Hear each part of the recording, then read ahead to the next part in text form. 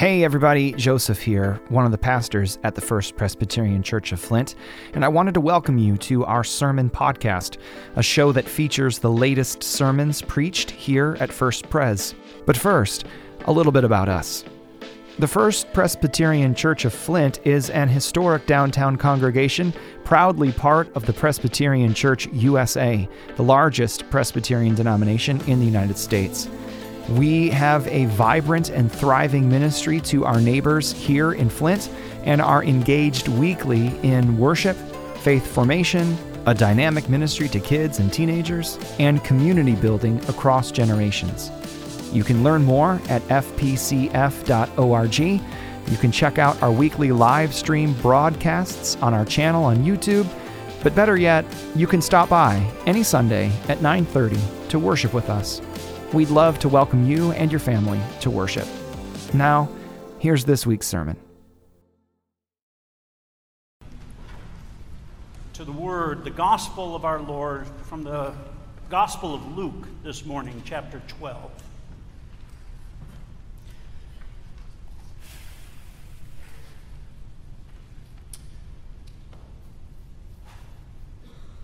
Fear not, little flock, for it is your Father's good pleasure.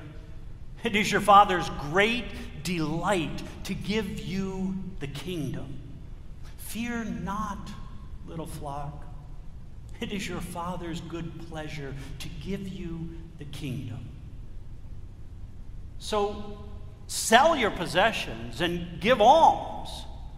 Make purses for yourselves that do not wear out, an unfailing treasure in heaven where no thief comes near and no moth destroys. For where your treasure is, there your heart is also.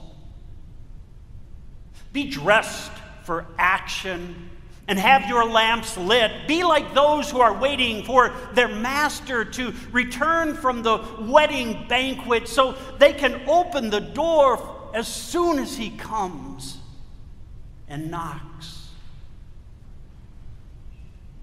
Blessed are those slaves whom the master finds alert when he comes. Truly I tell you, he will fasten his belt.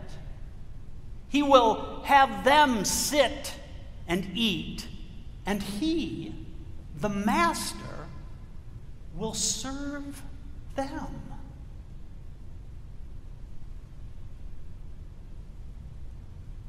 If he comes during the middle of the night or near dawn and finds them so, blessed are those slaves. But know this, if the owner of the house had known at what hour the thief was going to come, he would not have let his house be broken into. So you also must be ready, for the Son of Man is coming at an hour you do not expect. This is the word of the Lord. We say, thanks be to God. Please be seated. Summertime, so I'm pulling from the official pulpit this morning. Bear with me. My doctoral program is all about risk-taking, so this is a big risk for Paul Ederach today. So here we go. Recently, I had the pleasure of walking in this sanctuary, of walking around the whole building, the inside, with a gentleman and his friend who had contacted Joseph and I about a month ago, asking or letting us know he's going to be in town. He comes from Alaska and he's going to be here, and he's wondering if we would have time just to meet with him for a moment. He hasn't been here in Flint and in his home church that he grew up since about 1975. And he was curious what it looks like. What is happening here? So he and his friend came and we met. Joseph was tied up with another meeting, and so I had the opportunity to meet with them. And we took a look at that whole 1986 edition, right? Never seen the chapel before, never seen the office space before, never seen the parish hall before, the kitchen. It's like, whoa, wow. And then he said, I want to go to the sanctuary. I said, of course we're going to the sanctuary. So we came in here, and his friend who had never been in here was just in awe, the beauty and the grandeur. And he was taking pictures of the stained glass because he was remembering his childhood growing up here. And he said, this is the one I used to look at, and this is the one that we used to turn to on Easter Sunday. And she was just like, what? Is there anybody still worshiping here? It's Flint, Michigan. So I told them what God was doing in the midst of this city, in the work and the life of this congregation, still doing. We had a wonderful time together. It took a lot more time than I expected, but it was a good time spent celebrating God's goodness in their lives, but here in ours as well. And after that meeting with this kind gentleman and his friend, I said, I need to take a stroll once again through Glenwood Cemetery, which I do every few years. And I got thinking about the history of First Presbyterian Church, and there, right behind us, north of the Mott Mausoleum, right? And a big structure kind of in the central location of Glenwood. Just to the north of it is a fenced-in area with a large obelisk, right, a monument with the name Northrop on it. And some headstones around in the little fenced area, one of only 3 fenced areas in all of Glenwood Cemetery. Henry H. Northrop, one of the pastors of First Presbyterian Church many years ago. 1840s, right? 50s. You'll see his name on the plaque in the back. And I got thinking about all the people who'd come through, but primarily I was really started to be curious about what in the world prompted 4 Christian families, as they're described, to leave their homes and their settlements and the familiar space that they were already in back in 1833 and leave Mount Morris, Livingston County, New York, about 30 miles south of Rochester. What prompted them to leave their established homes and come to the wilds of the Michigan Territory? What is it that causes a person or a family to pack it all up and go somewhere else? What is it that made them come here? And I know you could be thinking, 1825, the Erie Canal was done. During this time, there was a big rush to the Michigan territories, Michigan fever. There's all sorts of reasons we could take, but in thinking about it, it's like, all right, they're settled in Mount Morris, New York. They're feeling good, or maybe there's an itch inside. Maybe there's a sense of adventure or wonder what lies beyond.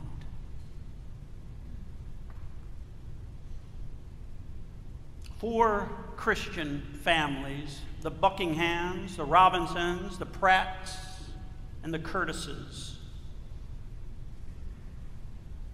decide to, I'm guessing, head up the Genesee River to Rochester, New York, hitch a ride on the ferry that took them down the Erie Canal to Buffalo, which was another, 70 miles, 36 miles up from Mount Morris to Rochester, 70 miles to Buffalo, 330 miles on a steamboat from Buffalo to Detroit on a 5-day cruise, with all the luxuries that I'm sure many of you had when you take your Norwegian cruise lines. No doubt. Maybe a few oxen on the boat, I'm guessing. Maybe that's not on the Norwegian cruise lines. I don't know. What is it? Packing up their belongings, I suppose. They didn't even have a sewing machine. Maybe they had a spinning wheel, right? No sewing machines at that time in America. Maybe they had a butter churn. They had their glasswares. They had their linens. Maybe they had some furniture. Pack it all up, pay the fees to get it here, to land in Detroit and then somehow hoof it up another 60 miles to the river of Flint. Not even a county yet. Michigan, not even a state, but a space that was not an easy space to thrive in. No thriving ahead for their life, for sure. They were the advanced pioneers who were going to pave the way for who was to come after them, which they did. The next wave came in 1835 from that same region in New York, bringing with them their culture, their customs, their faith, their practices, their understandings of the world, and settling here in a little settlement that was started out as a trading post. They began to clear the land. They began to carve out some space, build some buildings. They used to meet in the River House. They were good Presbyterian folk in Mount Morris, New York.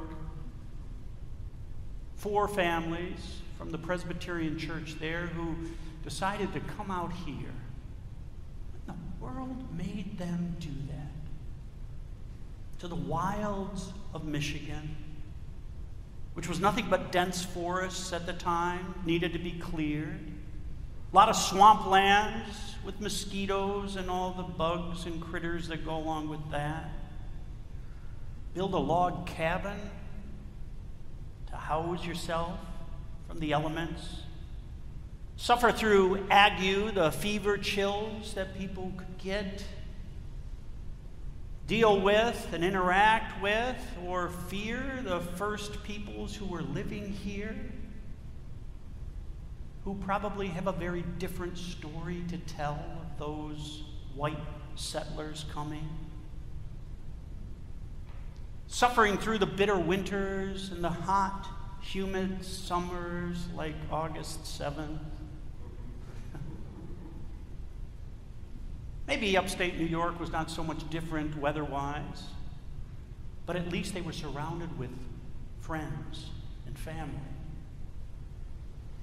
These wild Michigan territory was described not fit for human habitation. At one time, it was a land of sweat and hard labor.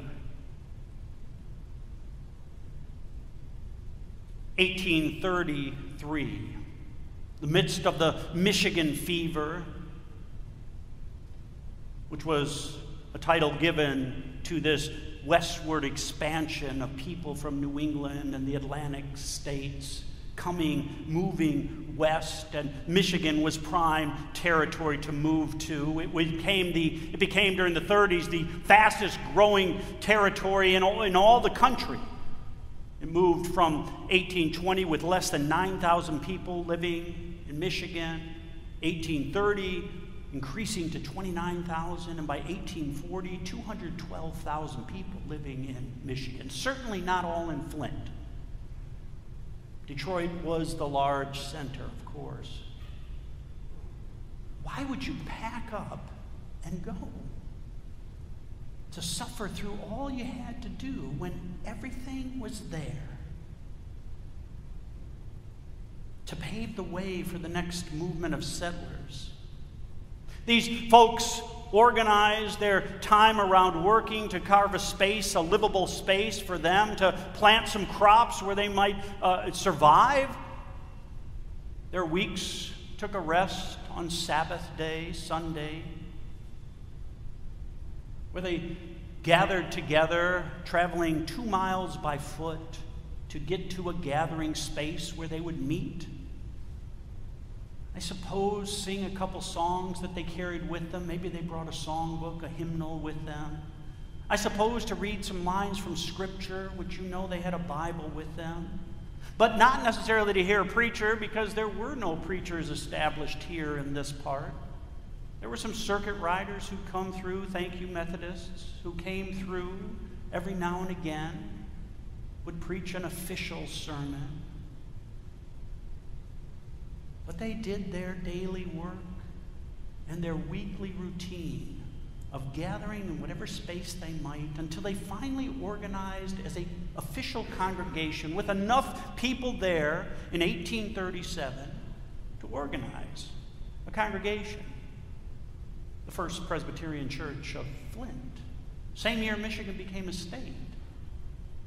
And while it was congregational at the time, within the next couple of years it would become officially Presbyterian.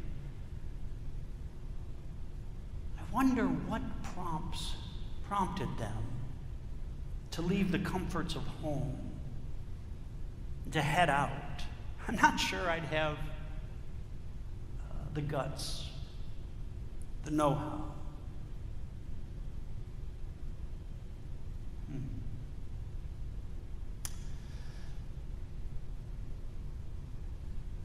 Could be more space. Mount Morris was a crowded town. Could be to carve out a space of their own. Could be because they got caught up in Michigan fever and they wanted to ride the Erie Canal, which had been done. It could be the sense of adventure or curiosity of what lies beyond. It could be their religious fervor, which they came with, to share the good news of the gospel with the folks, the traders who were in these parts, who were a motley bunch, whiskey and tobacco. They felt an urge, a compulsion to move out, to see what's beyond. I wonder what it was that prompted the Buckinghams, the Robinsons, the Pratts, the Curtises to make that move. I wonder what it was that prompted Abraham to make that move thousands of years ago. From his family in Haran, Ur of the Chaldees, over to Haran, and then down into a land he had never visited, an unknown territory to him, peopled by folks already living there that he would have to negotiate with. And you say, well, we know why Abraham did it. It was God told him to go. Well, what does that look like? What does that sound like? Have you ever heard God tell you to go? Maybe a prompting in your heart, but a voice? Maybe the four families who came from Mount Morris, New York, had that same prompting. Maybe they had a similar experience to Abram and Sarah, to head west, for Abram to head south. Maybe it was the sense of adventure, the curiosity of what lies beyond. Maybe it's to get away from family, who sometimes can, well, be a little overbearing. Not my family, but maybe some families. And you need a little extra space. Maybe there's a sense of duty to expand and spread out so that others might follow. Maybe, just maybe it is a promise. A promise. For Abram, we know it was a promise that came from God. However he heard that God would be with him, that God would carry him through, be his shield, his protector, that God would make of him a great nation, more than he could ever do by his own hands, a great people, more than he and his wife, Sarah, could ever produce on their own. Maybe those four families from Mount Morris had that same promise that they were holding on to as they ventured out into the dangers and the wilds of the unknown, trusting that God would carry them through, that God would be with them, protecting them, holding them fast. Not a promise that you can claim for yourself that goes with you down into the grave. Prosperity, a name, which is soon forgotten. I will tell you, a couple weeks ago, I took a venture to a relative's grave. I have a couple relatives buried here in Flint from the early 1900s, late 1800s. And I went to find one of the graves. I found one and some other family members who were there up in Clio. The other one here in the Flint cemetery, I went to find, and I got the plot, and the stone in the grass is no longer visible. The soil had grown over, everything had just been there, and I got thinking, the place knows him no more. His name does not carry on past the grave. What is the promise that you and I, that we as First Presbyterian Church are clinging to? Is it a promise of Tiffany windows, Gothic architecture, of a grand space that fills people with awe as their jaws drop as they come inside? Is it a promise of programs that are going to make us the envy of everybody else around? Or is it a promise that we can't quite yet see, can't quite yet touch, can't grab hold of and claim it as what we have made for ourselves? Is it a promise that causes us to act and to dream and to look beyond what we can taste and touch and see? God's promise to Abraham, to Sarah, to all those following is like that. It's not a delayed gratification sort of thing, but it's a promise that goes and carries on beyond the grave. I will be with you. I will protect you. Nothing can separate you from my love. It's a promise that never will be annulled or canceled out by anything we've done or failed to do. We can't. We don't have the power to cancel out God's promise. We do have the power to ignore it. Maybe even to miss it. But God's promise holds sure. And it's a promise that assures us that our Father's good pleasure, his great delight, is to give us the kingdom. Fear not, little flock. It is your Father's great delight to give you the kingdom. So sell your possessions. Give alms. Make for yourselves purses that do not wear out, an unfailing treasure in heaven, where no thief comes, no moth destroys. For where your treasure is, there your heart is also. God's promise is to give us the kingdom, not in our possessions,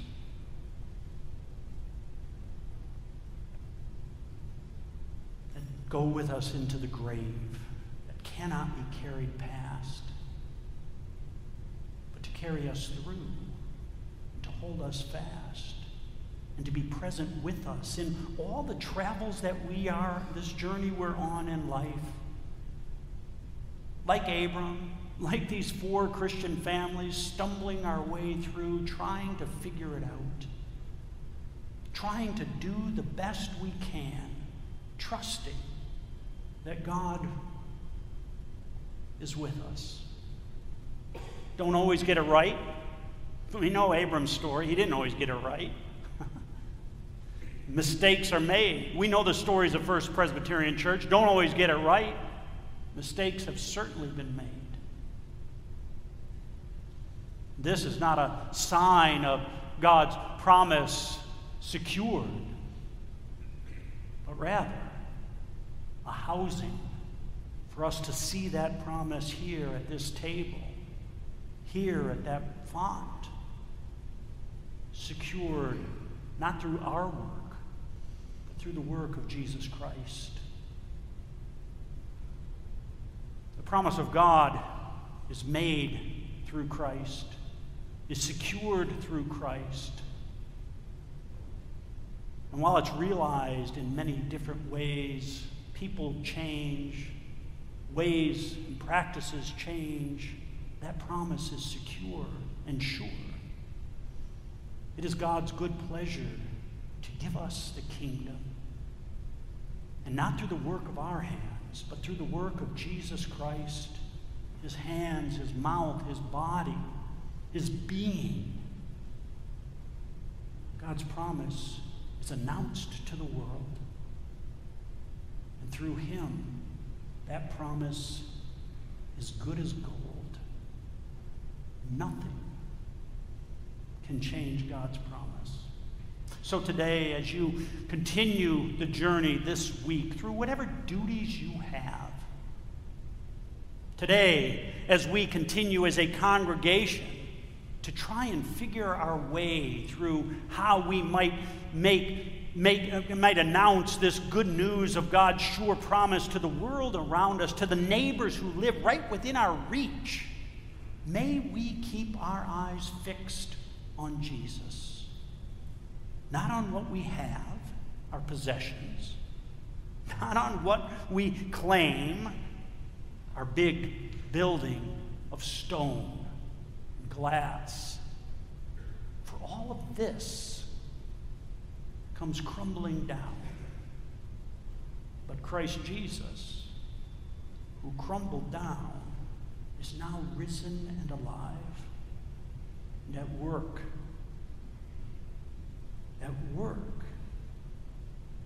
calling us into the kingdom. And as we go, may we practice his way with the future ahead of us, acting in ways that announce his kingdom, giving alms, showing love and forgiveness, working for peace and justice, sharing the blessings that we do have with those who do not, so that we may, as Abram and as these 4 families, demonstrate our trust in the only one who is sure, Jesus Christ our Lord. God, we thank you for your promise that has carried us, lo, all these years here in this space. Lord, as we move into the future, we ask that you will give us hearts that are shaped by your word, hearts that are shaped by your spirit, hands that are ready for action. Lord, dress us in your righteousness, O Christ, so that we may bear faithful witness to the good news of your love. In your holy name we pray. Amen.